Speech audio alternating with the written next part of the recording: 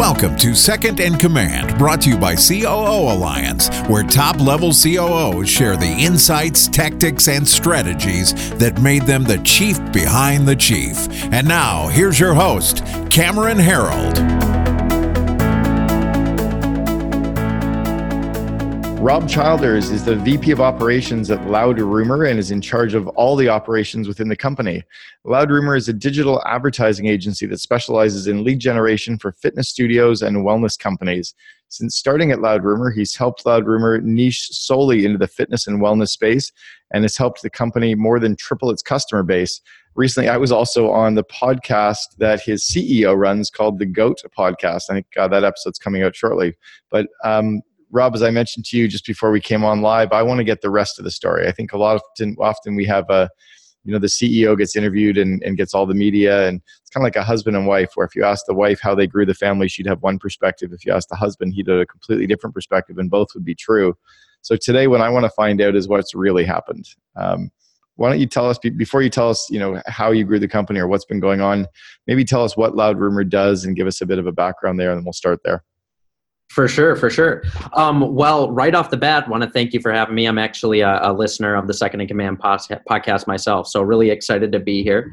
But basically what Loud Rumor does is, like you said in the intro, we specialize in lead generation specifically for fitness and wellness companies. We work with studios around the world, and really our goal is to be not just the number one lead generation company for fitness studios, but really the number one resource in general for fitness studios and wellness companies, something that they can really if you were to buy a franchise or an independent gym or wellness company, whatever it may be, we want to be kind of the go-to company to help you build that, whether it's your lead generation side or your sales side, providing things like trainings, resources, things like that. And so that's something we've really been focused on and continue to do so. That's really cool. How did you end up getting involved in the company? Great question. Yeah. So actually, I was hired at Loud Rumor right out of college, believe it or not. I was looking for a bunch of different jobs, really in three primary places across the U.S. where I had family. And it just so happened that my mom actually lived out here in Arizona. I went to school in Michigan. So I was looking out here, wanted to be a little closer to her. And I knew that I wanted to be in the agency side of things. I got a couple job offers for sales related, things like that. And not that there's anything wrong with that at all. I just kind of knew that I wanted to be in this type of environment, that agency life, focusing on advertising and the advertising side of marketing. So I was just kind of putting some feelers out there, and thankfully Loud Rumor called. I was able to initially apply for a marketing manager position, and the CEO, Mike, got involved and initially took me on as an account manager. So I actually started at Loud Rumor as an account manager managing campaigns.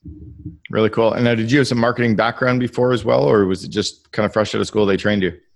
So I have a BBA in marketing. So I have that schooling. And then also I had a couple marketing internships, one with a hotel chain and then another one with a wedding and event planning company. So I did have some advertising experience there, but I was definitely fresh out of college when I started at Loud Rumor. So cool. How many employees were there when you started? Oh, there were about 4 or 5 of us. And how many are there now? There are 21 of us, I believe. Yeah, I walked into your office, and by the way, for anybody who's watching right now, I know that we're only releasing this as in audio only, but we're going to have a couple of short clips that'll be in video, and right behind you are thousands of Post-it notes. So can you try to explain this for anyone who can't see it? But I've been to your office, and it's the boardroom right off of the lobby, and 3 or 4, I think all 4 walls are virtually floor to ceiling, top to bottom, left to right, completely covered in different colors of Post-it notes with stuff on them. What's on those? Yeah, so those are actually each and every team member's personal goals. So really cool concept. We came up with this at one of our offsite retreats, I believe 2 years ago, and really just wanted to focus on people keeping their personal goals top of mind, and also our CEO, Mike, and myself as well. It's really important to us that not only are people happy with what they're doing in their job, but they're also happy in their current lives and with their lifestyle. And so what we've kind of implemented is our clock in, clock out system. And so what you do each morning when you come into the office is you actually write your goal down or goals down on a Post-it note, and you come in this room and put them on the wall. And then you do that again every single day before you leave for the day as well. So that's where the clock in, clock out system kind of works. And it's been really fun to kind of watch it grow from really just 2 to 4 Post-it notes all the way. Like you said, now we have the entire room full with personal goals. And we've definitely been able to see a lot of people hit those as well, which is always the best part. That's really cool. We had a similar program at 1-800-GOT-JUNK, and then a lot of my clients have got it called the Can You Imagine wall. And we take kind of big dreams the employees have got for the company and we throw them up on the wall. And then when they're accomplished, we put kind of a big red check mark over them. I love that you're doing that on a clock in, clock out. Definitely. Yeah, it's awesome. And it's really good to just kind of visually see. I think not only does it help keep it top of mind, but to visually see the progress that people are making. I think it really helps us hold each other accountable, for one. So we're always kind of talking about it and keeping it top of mind, but also just kind of visually see when people do get, accomplish those goals. It's really cool to kind of see how they've been able to do that. And in some situations, even how we've been able to help with that. That's really cool. Now, you just said visual, and I want to kind of dive into a concept that I'm really kind of firmly believe in, is that the CEO really controls vision for the company as to where the company is going. Mm-hmm. How do you get inside of Mike Arcee's head and find out where he's going and what the company looks like in the future and what you're building? And then how do you get him to sign off on your plan and what you want to do to execute on that? That's a great question. Well, I'll start with just the basic answer, which is a lot of questions, a lot of really kind of digging deeper with him.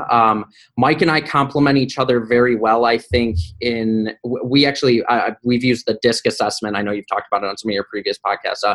We use that internally, and Mike is very high D, very high I, and I'm definitely very high S, very high C. I do have very high I as well. So we do complement each other that way. Mike is very much, he has an idea, he lays it out, he just kind of gets it on the table, and then it's my job to really talk about, okay, here's how we can achieve that, and here's what we can't do, and the obstacles that kind of come in the way. So I think one of the reasons Mike and I work so well together is that we do complement each other so well. But really getting an understanding for what Mike kind of wants in his head is obviously the most important aspect of my job, and being able to kind of complete that. I think I really appreciate his trust in me in being able to not only share that vision, but break it down for me and then trust me to get the job done. But it certainly does require some time spent with him, whether it's on a one-on-one basis or in a small group basis, really just kind of picking his brain for exactly where he wants things to go. So that way I can get that really grand, vivid vision of his, and we can work on really what steps it's going to take to implement those things and who's got to be involved.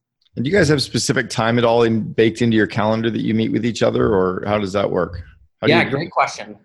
We definitely do. So we have both read through Meeting Stuck, so we definitely implement some of the things from there. But we meet once a week in a leadership meeting. That happens every single week on Mondays. So we have that just between us. And then we also do schedule quarterly offsites for each other with just Mike and I at least once a quarter.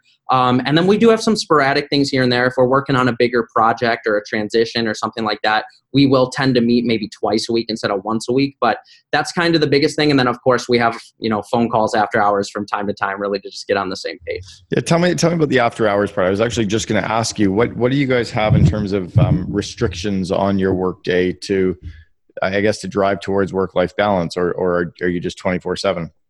Gotcha. Well, as weird as it sounds, I'm going to say a little bit of both.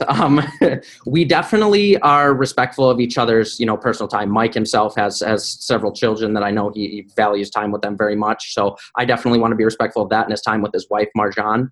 And I know he says the same thing for me. I've got a lot of things that I've got going on that he appreciates. But at the same time, I think we both recognize that not only do we want to take this company to the highest possible level, but we both care very deeply about it. And we're always excited to talk about any way that we can do that. So whether it's, a phone call, Mike has a great idea he wants to call and get out of his head right away, or I solve a specific system that he wants me to keep in the loop on, I think we're always okay with those phone calls. So we're never really kind of bothering each other just to bother each other. Sometimes we'll have a conversation just here and there just to check in on one another, but it's always something that I think it helps benefit someone, whether it's an employee at the company, Mike, or myself. So I think it's kind of one of those things where we're definitely respectful of each other's time, but we also are excited when the other one wants to call the other after hours and talk about something, if that makes sense. Cool. Yep, you're both on the same page for sure. How so what parts of the business do you run, and what still reports to Mike? Great question. Yeah. So I pretty much run, for sure, all of the day-to-day operations. I initially just ran the operation side of things, and now I'm running our full operations in terms of fulfillment. So the account management team, that's really kind of the boots on the ground with the customers. I also run the marketing team and the R&D side of things. So all of those report to me. And then Mike, I report to, and then sales also still reports to Mike. Okay. And sales reports to him as well. And then do you ever skip into and work with his direct reports at all? Do you ever do skip level meetings and meet with his team, or How does that work? Or Definitely, does he ever meet with any of yours? Yeah. So both, actually. I meet with sales pretty regularly. We actually have a sales meeting as well once a week, just so I can kind of check in. It's also, we found extremely, extremely important to have that solid communication between the sales team and the operations side of things, just to make sure everybody's on the same page. We're signing the right customers that are going to be a good fit for us, as well as us a good fit for them. And then also, of course, you always run into, if there are any issues, which thankfully there haven't been with Mike, but there haven't been any issues there, and vice versa. Same thing for Mike. Mike's meeting with the account management team, the marketing team regularly, at least once a week, to kind of talk with them through the same exact types of situations. And we've really found it kind of helps spread that vision, I think, is kind of the best way to put it. So everybody's on the same page with what we're looking to accomplish. And has it always been pretty easy for you guys, or have you struggled at all? Oh, great question. We definitely struggled at first, for sure. Just as I'm getting used to the way Mike's doing things, and also Mike getting used to the way that I do things, I think we butt heads a lot early on with maybe what we wanted to do and why we wanted to do it, as well as how we were going to do it. I think it's kind of one of those weird situations where we definitely butt heads, and it frustrated us at times, but we also both really appreciated the other person's perspective. And I think that's ultimately why we were successful as we were, is we were both kind of able to take each other's insight and apply the best possible scenario. So ultimately, I wouldn't trade it for the world, but there's definitely some butting of heads. How about on the people side of the business? I was reading yesterday. I just started reading The Hard Thing About Hard Things. Fantastic book by Ben Horowitz. I highly recommend if you haven't read it yet. And I don't recommend business books very often, and this is really solid. But it talked about companies that when they fire people often say, well, I was glad they quit, or we were going to fire them anyway, or, if somebody quits, they're always kind of, oh yeah, we were going to get rid of them. Or they start rationalizing what was really wrong with the person they were firing. And Ben's point was, well, you hired them. Have you guys learned anything along the way from any of the mistakes on the people side that you've gotten better at now in terms of onboarding and bringing in the right people? Yeah, definitely. That funny enough, this was actually something earlier this year that we really were kind of coming to terms with and discovering, and that we had a couple people that, we had to let go some people, and then also some people left the organization. So it really made Mike and I kind of stop and really reevaluate, what's going on, what were the issues these people were facing here. And just like you said, we definitely looked internally. I think it's really easy for somebody to naturally, kind of blame the circumstance or blame the employee. But at the end of the day, like you said, and like the book says, we hired them, and whether or not they were a good fit here isn't necessarily their fault, since we brought them into the organization. So I think we did recognize that fell on us, and it was kind of a hard pill to swallow a little bit at first, but it helped us grow and be better. So I think really what it led to was definitely a lot closer monitoring of those DISC assessments. We actually require all potential employees to take that DISC assessment before we even move forward with them in the hiring process, just to make sure it's going to be a good culture fit, that, the communication side, they're going to mesh well with what we're looking for there.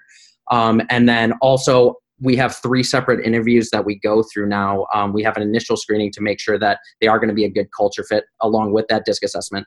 If they do pass the culture screening, then they move on to me, and our agency fulfillment manager, and we're both involved. And that's where we kind of dig into the deep with the skill set, what can they bring to the table to the organization. And if they pass that, we actually then have a final interview with all of us, Mike included, to kind of just really do one final iteration on both and set really good expectations, not only for them, but for us, and what we're looking to have them accomplish and what we're looking to accomplish for them in the organization. So really kind of made us reevaluate our hiring process and add some steps there that I think we were missing. And so far since, I think we've really kind of turned stride and continuously just looking at that now as well as something that could always be improved. That's good. And you said the culture screening. So what specific things do you do to screen for culture? Gotcha. Yeah. So there's a couple things. I think right off the bat, I know Mike's executive assistant, she does most of the culture screenings early on. I know she does look at the social media side of things just as a basis to kind of see if this person's going to be somebody that's going to fit the type of person that's at the organization. But on top of that, I think she has certain sets of questions on top that she does ask, personality-wise questions, things like related to the type of leadership they thrive under, what they're looking for from a company and expecting, things like that. And then on top of that, like I mentioned, really going through that DISC assessment and making sure that they're going to be somebody that fits in well with the rest of the organization. And also not only to fit in well with us, but so we fit in well with them, because at the end of the day, if they're not happy, that's on us just as much as it might be on them. Yeah, for sure. So are you guys all in the one office, or do you have any remote employees at all? We have one remote employee. She's a salesperson in San Diego, but the rest of us are all in office here in Scottsdale. Why San Diego? So she, believe it or not, was actually a customer of ours. She had a personal training business that we used to work with, and Mike coached her as well. And we really liked the attitude and mentality she had. She moved to San Diego with her husband. I believe her husband took a job, and she just reached out to Mike looking for different opportunities. And it just so happened that we were looking for another salesperson at the time, and it tended to work out. And so far, things have been so far so good. So that's kind of what happened there. That's really cool. So walk me through, I guess, some of the big culture lessons that you've learned. Once you've actually onboarded the employees, you've got them inside the company. How do you indoctrinate them? How do you onboard the people so that they kind of come into your culture in the right way? Yeah, good question. So it has to do a lot with, I think, starting out, making them feel extremely comfortable. I think it's really important. One thing we spend a lot of time doing is letting them know that there's really basically no such thing as a stupid question. I feel like a lot of people really struggle to learn concepts because they're not comfortable asking questions about the concept. So we actually stress this very heavily early on within the first couple of days to really ask questions in any situation. I would much rather an employee ask me a question than make a mistake and we have to talk about it later, So that's the first step. Ahead of time, we also have them watch 2 different courses regarding material that we've came up with, depending on the job that they're taking. Like internal courses? So one is internal and one is external with a partner of ours. But both do a really good job of really kind of setting up the attitude in the office. We definitely have a very goal-oriented attitude, but we also have kind of almost, it's an agency laid-back attitude a little bit as well. So I think the courses do a really good job of setting them up with what to expect when it comes to, the verbiage that's used in the courses and the way the content is covered and things like that.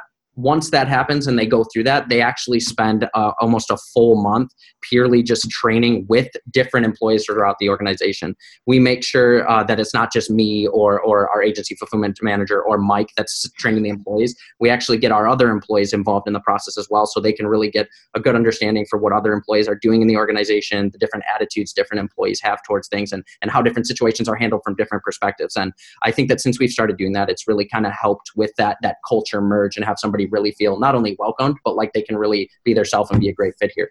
That's awesome. I love that you said that, you're teaching people there's no such thing as stupid questions. I have a friend of mine who sarcastically, his name's Joe Polish, and Joe sarcastically says there's no such thing as stupid questions. There's just stupid people asking questions. It's just like, that's awesome. It's wrong, but it's so awesome. So we've heard of people doing speed reading classes. Do you hire people who are speed listeners to be able to work with you? Dude, you are fast. I think I speak fast, but you're like fast.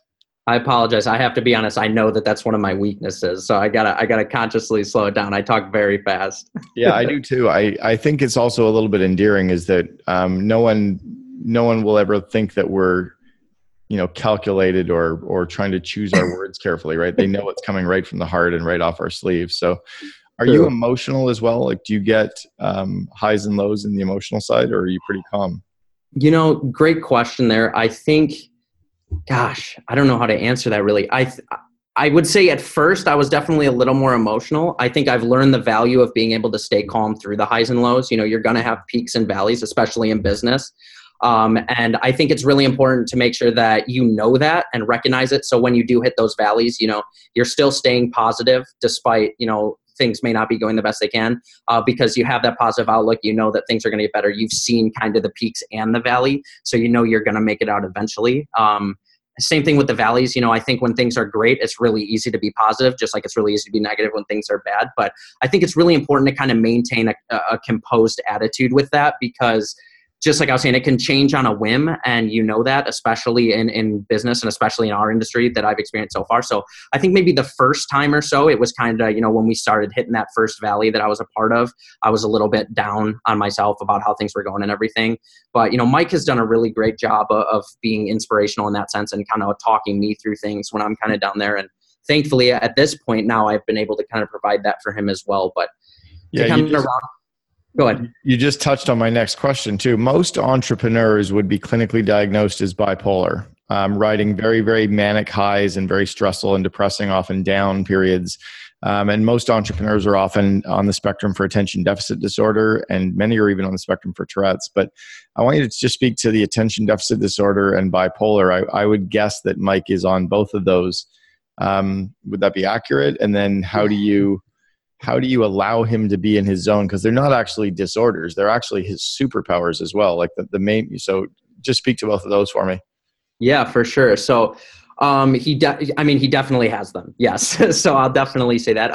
I do think Mike does an exceptional job with the team of maintaining the composed look. I think that he tries very heavily not to fall into that. But I know when we spend time together, he definitely falls into that. He's definitely had some areas. And I think the most important thing for me, and one thing that he taught me early on, which I appreciate that I'm able to really apply now, is exactly what I just mentioned, where, when he's down, I got to maintain that positive attitude, because I think it's very helpful for him when he sees me, the ops guy, maintaining that positive attitude, even if things aren't going fully the way that we're expected. Because he knows that just like him, I'm looking for a way out, and he's not out there on an island, if that makes sense. I'm there to support him, and he's there to support me as well. It's interesting. Like I've often said that our job as the second in command, and I've played the second in command role a couple of times, our job is to make the CEO iconic. Our job is to make them look good. And that means that we've got to cover for them. We've got to clean up after them. We've got to be there when they're having their downs. It's great that he can control his emotions around the team, but then can kind of let them go with you, and you can be there to just kind of, take care of it. Right. Exactly. And I'm definitely, I think I would have 10 of the 11 or 11 of 11 signs of bipolar disorder and 17 of the 18 for attention deficit disorder. So I'm right there hardwired. But they're my superpowers as well. So on the attention deficit side, they call it attention deficit disorder because you can't focus, but the power with that is that you see everything. That you see what's happening with the customer, supplier, the market, the employees, the numbers. You don't get super obsessed with anything, and when you do, you usually delegate it quickly. Can you talk us through what, I guess, Mike's core strengths would be, and then how you, help leverage those for him? How do you keep him working in his unique ability and working where he's strong? Definitely. So I think Mike has actually a lot of different strengths, but I think you kind of hit on it in that he sees everything. And not only does he see everything, but he sees what everything potentially could be. And so that causes him to there are times where he's focusing on a multitude of things at one time, ideas and strategies and things like that. And so sometimes I definitely do have to say, all right, stop him, add it to a list, let him know, hey, I love this idea, but right now we really got to focus on doing this, which we talked about, the idea we started last month. So let's address this, at our next offsite or something like that. So really just me being organized with everything and making sure that I'm not just brushing off his ideas, I'm actually taking note of them. I'm actually making sure we're talking about them in the future. And not only that, but it gives me time, when we do delay it in that sense, to come up with different strategies that I might want to take when approaching them.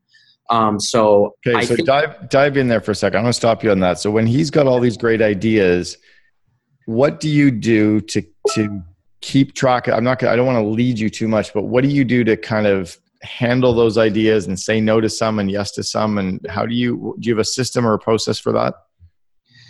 Great question. I definitely do. I think the process kind of really depends on what the idea is, but I know one thing that I do a lot that I know Mike really appreciates, and it definitely has helped me, is something as simple as just doing a priority list, focusing on what matters most. What are our goals? What are our immediate goals? What are our future goals, and what do we need to focus on right now? Inevitably, there are some things for the future goals that we are going to have to start implementing now, but usually looking at the priority list and determining what's going to help us with this yearly goal, this monthly goal, whatever goal's coming up next, and making sure that we're striving towards that. So it really has to do with a lot with that, with prioritizing, and also just breaking everything down. What's going to get us where we want to be the fastest? What sacrifices are we going to have to make depending on the specific route we take, the specific idea we implement, and which one's going to get us where we want to go? There's been a lot of times where, I think Mike comes up with some really cool strategies or really cool ideas that we're just ultimately not ready for yet, which he doesn't really consider at the time. And so that's kind of my job to step in and let him know why we're not ready for it and when we will be, because that's always the follow-up question when I tell him we're not ready yet. When will we be ready? But But I think it's just really a matter of getting a really good understanding of the organization as a whole. I think I really appreciate understanding exactly where all the moving parts are in that, so I know how each idea is going to impact each department and what way it's going to take us, if that makes sense. And then kind of just laying it all out, laying out the pros, the cons, and how it's going to get us to where we want to go. And sometimes he'll come up with something midway through another, concept we're already implementing that both he thinks is going to get us to our goal faster. And I really take a look at it. And I think that with the right implementation could do so as well. So we kind of got to stop what we're doing on this project and start focusing on that one. But at the same time, I also make sure that we need to follow through on whatever it is we're doing, not only for our sake, but for their employees' sake, so as to not drive them insane, if that makes sense, by focusing on too many projects. So it's kind of a multitude of things, but I think if I had to break it down just on the very base level, it's just organization with what we're working on and what we want to be working on, and just making sure we're always keeping that in mind. It's great. I love it. I created a system called a decision filter, and it's a one-page form that you fill out before a project is allowed to be started. And it has to be filled out regardless of who's initiating the project, if it's a CEO or a payroll clerk. And the one pager has you kind of outline what's the best result and worst result. What does it look like if it was successful? But then it also forces you to do a bit of an ROI analysis, like how many people days are involved, how much money is involved. Will it drive revenue? If yes, by how much? Will it drive profits? If yes, by how much? Will it increase customer engagement? If yes, how? Will it increase employee engagement? And at the end of it, you kind of look at it and go, okay, you have a relative assessment from that one pager relative to all the other business idea projects we've got. And you can kind of put them in order. Not only you can put them in order of impact, but then you can also, like building a house, you put the foundational things in place first, right? And then you put the ones that are going to create momentum, because that flywheel effect. I think often we have to protect the entrepreneur from themselves. That they often have an amazing amount of great ideas, or they come back from conferences with a ton of these great ideas and want to put them in place right away. But by the way, just on conferences and on growth, I think entrepreneurs are good at spending a lot of time at events growing. In fact, Mike and I spent some time recently at a conference called Thrive. And so we got to hang out there a little bit and had a dinner together one night. And I go to, I'm in the Genius Network. I go to Strategic Coach. I've been to Mastermind Talks for 5 years. I go to the main TED conference. And I started a network for the second in command called the COO Alliance. It's the only network of its kind in the world for the COO, or for the second in commands, to go and learn. Where do you go to get your skill sets? Where do you go to grow as a leader? Great question. So definitely I'll just start with the conferences as well. I'm lucky enough to be able to attend a lot of those conferences with Mike. Most recently we attended Bold, actually, which I think he flew from Thrive with you to Bold to meet with us. So that was pretty cool. But the conferences is a good start. But one thing that's great about Mike, which benefits me in one way, is that he's always reading something. So even if there was some miracle and where I couldn't find something to be reading, which is never the case anyway, but he would always have some sort of recommendation for me to read, things like that. So definitely reading. I'm an avid reader. I've been a big reader my whole life. I've always loved it. So no qualms with that whatsoever. I'm always reading something. And it's really just focusing on the topic at hand that I really maybe am struggling with or want to learn more about, whatever it may be, and reading as much as possible on that subject from top authorities in the industry, right? So I think that's really important. And then lastly, I would say just as a go-to resource that I'm regularly going through is podcasts. Definitely listening to authorities on different podcasts and things like that. And one thing I really appreciate, not to toot, your own horn specifically, but I really like the Second in Command podcast because it gives me a way to listen to different perspectives on a lot of the same issues that we're facing on a day-to-day basis. A lot of the same things we go through or have gone through from different people around the country. And I think that's so valuable because even when you do implement something and it works, there's always the possibility, in fact, almost the certainty that there is a better way to do it. So really just listening to industry experts, really doing your research, really constantly maintaining that level of education to where you're not becoming stagnant with anything, whether it be, leadership, operations, marketing, et cetera. Making sure that you're always focusing on sharpening that edge, so to speak, is really important. So I'm always trying to focus on listening or reading something at all times to make sure that I'm keeping up with that. That's cool. Are you in town on the 15th and 16th of November? 15th, 16th, I should be, yes. We should get you out to the COO Alliance for that event, even to test drive the annual program, and kind of selling you on doing it. But you should be involved. Like, you're the right size company, you're the right kind of company, and you're the right fit for it. And the November event is all focused on culture and building your company into a magnet for great talent, which you guys are at the size where that's critical. Mm-hmm. Got a fantastic guest speaker coming in, Michelle Falcon. And then we've also got an Iron Chef, Mark Tarbell, coming in to speak. And we're having dinner at Tarbell's that night. So it'll be an amazing event on culture. But if you want, I can send you an email about it later and get you out for that.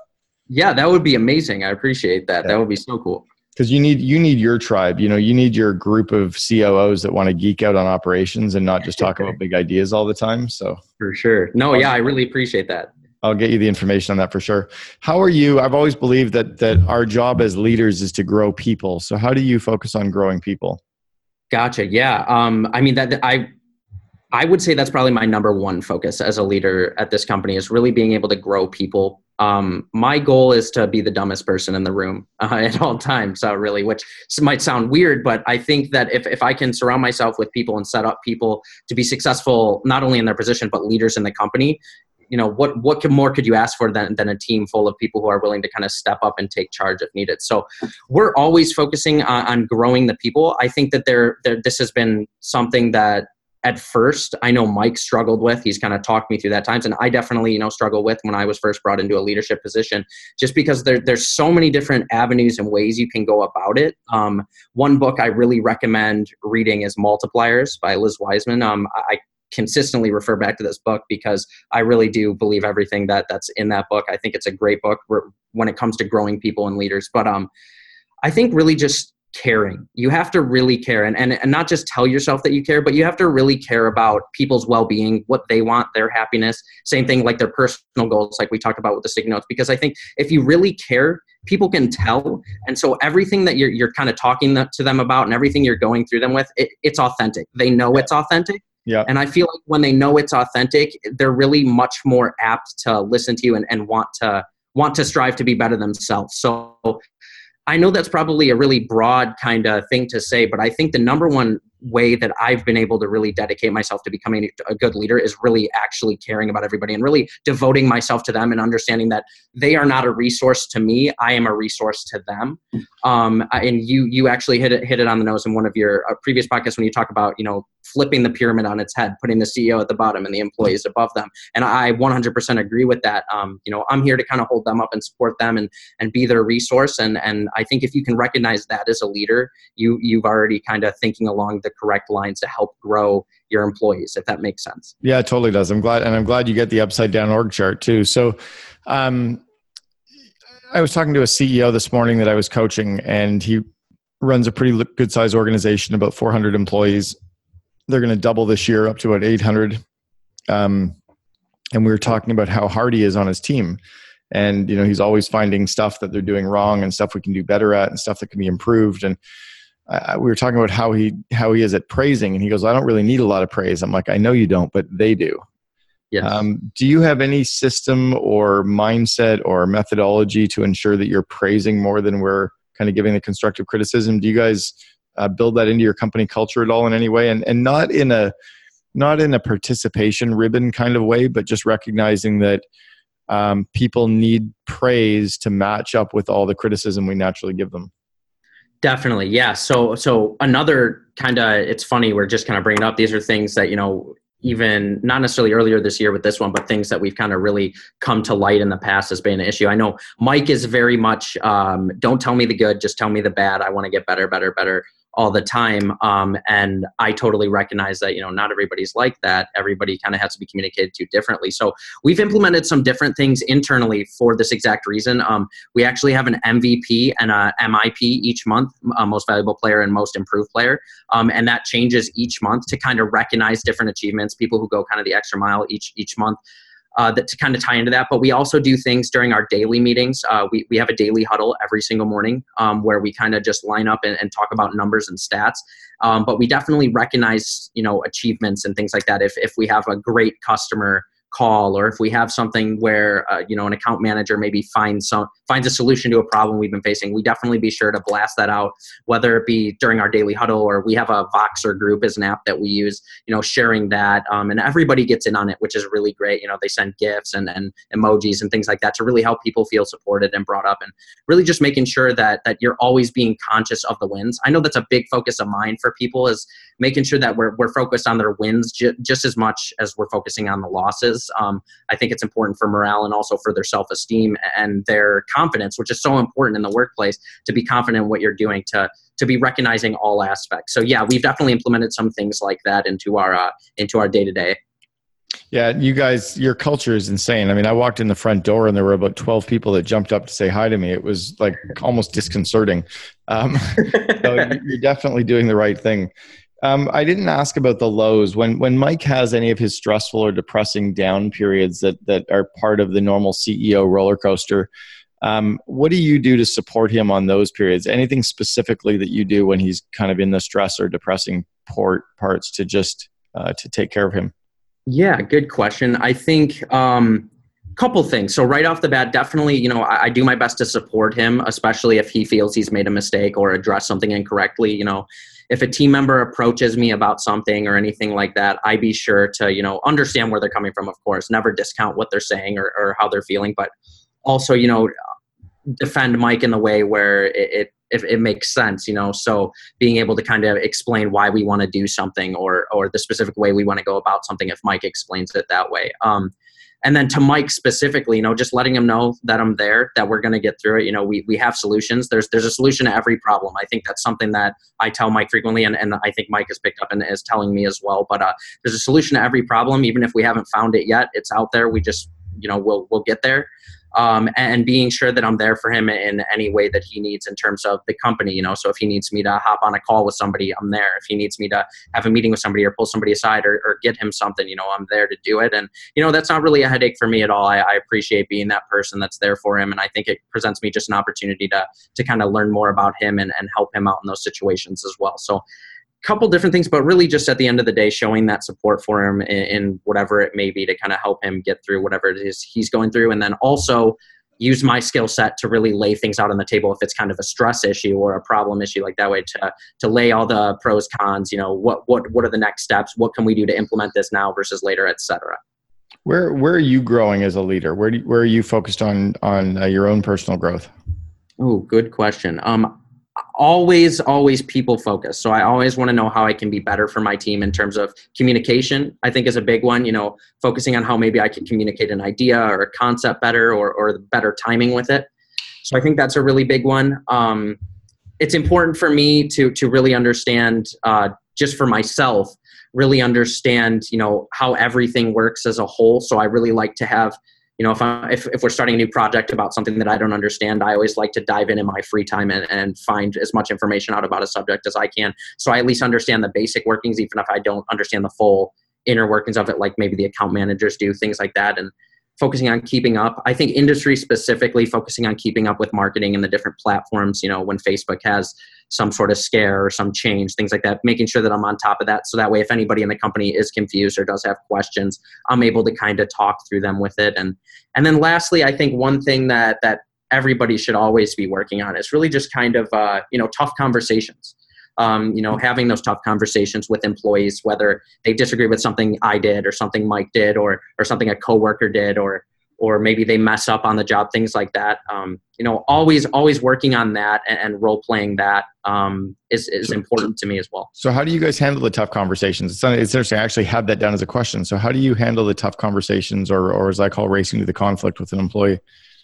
Yeah, so I think Mike and I probably go about this differently, if I'm being honest. But the way I like to handle it is right off the bat, get their side of the story, what happened here, while always keeping in mind that failure happens. I think that's important. So going into a meeting, very good-minded on my end, hearing out the employee and what happened on their end is really important. And then I think from there, depending on the conflict, just really being I'm not sure the best word for it. Being understanding, I think, is the best you can go about it.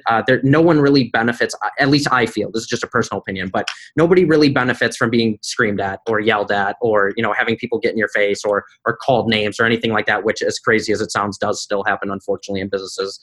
But yeah, I don't really...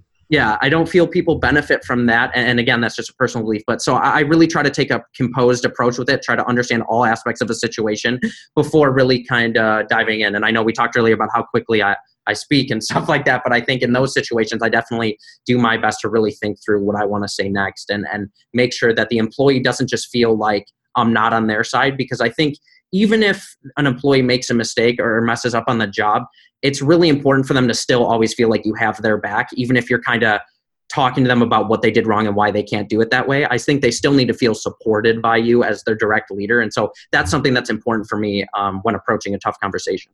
Awesome. That's cool. Yeah, I always say that it's best to race to the conflict. So you just want to deal with it right away. I usually give myself a little bit of a cooling off period, and then it's all about addressing the specific situation that happened, not the generality, right? So giving the person very specific feedback.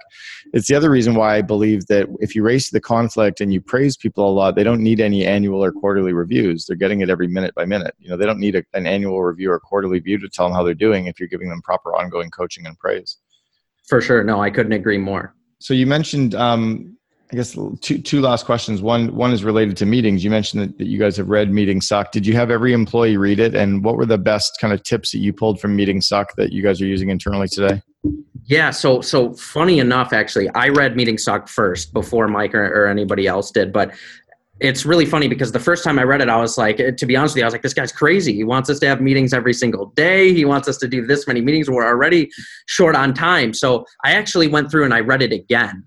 Right back to back, just because I wanted to really get a full grasp of what you're saying. And I talked to Mike a little bit about it. Mike read it after that. And then him and I started talking about, okay, this does make sense. I could see where Cam's coming from. And I think that implementing these things are really good. On top of that, we also, Mike is close with Grant Cardone and his team. And I know they do a daily huddle, and I'm not sure if they follow your exact system, but I know they follow a lot of things from there. And so we decided, okay, obviously it worked successfully for you and it's working successfully for them. So we should really give this a chance here and take a look. And so far, I think just Mike and I have actually read the book. We haven't had the entire team read the book as of yet. That is something that I actually want to do. But I think really just understanding that the meetings are beneficial, like you said in the book, as long as you're providing valuable things to talk about almost. If you're having a meeting just to have a meeting, which we pretty much honestly were before the book, we would have Monday and Friday meetings with our operations team. And really, we were just kind of talking through the same exact things. And everybody dreaded coming to the meetings and they were super unproductive. So that's kind of what ultimately really made me find the book. I searched for some and came to that one and read through it. And thankfully, we've implemented some things from there now with the daily huddle and, more frequently meetings, providing agendas, things like that. And I think it's really made a big difference. Our team is a lot more energized and participative in meetings. Yeah, you definitely want it. It was written so that every employee at every company would read it so that we would finally stop complaining about meetings. Because the reality is, so a third of the book is written on how to run meetings. A third of the book is how to show up and participate and attend meetings. And then the last third is, what meetings you need to run. So yeah, having every employee read the book. I'm not trying to sell books, but it's just a bit of a no-brainer to get everyone to read it. I agree. If you've got a $60,000 person and you can't buy them a $15 book, you should probably question if your business is viable or not, right? That is definitely true. So how about one final word of advice? If you were an aspiring leader, or if you're somebody moving into a COO role, or if you're an executive in a company, what's a bit of business advice that you would give them that has worked well for you? Gotcha. Oh gosh, so many things, but I think just to focus on two things. One, specifically focused on the relationship with the CEO. All of the flaws that you feel are flaws for the CEO, I think are actually benefits. And if you can recognize what your CEO is bringing to the table, and instead of combat them, really just provide perspective on them, I think the sooner you figure that out, the sooner you'll be more successful. Butting heads is okay, so long as you're butting heads for productive means. If you're butting heads just because you wholeheartedly disagree with your CEO, that's probably not the best situation to be in.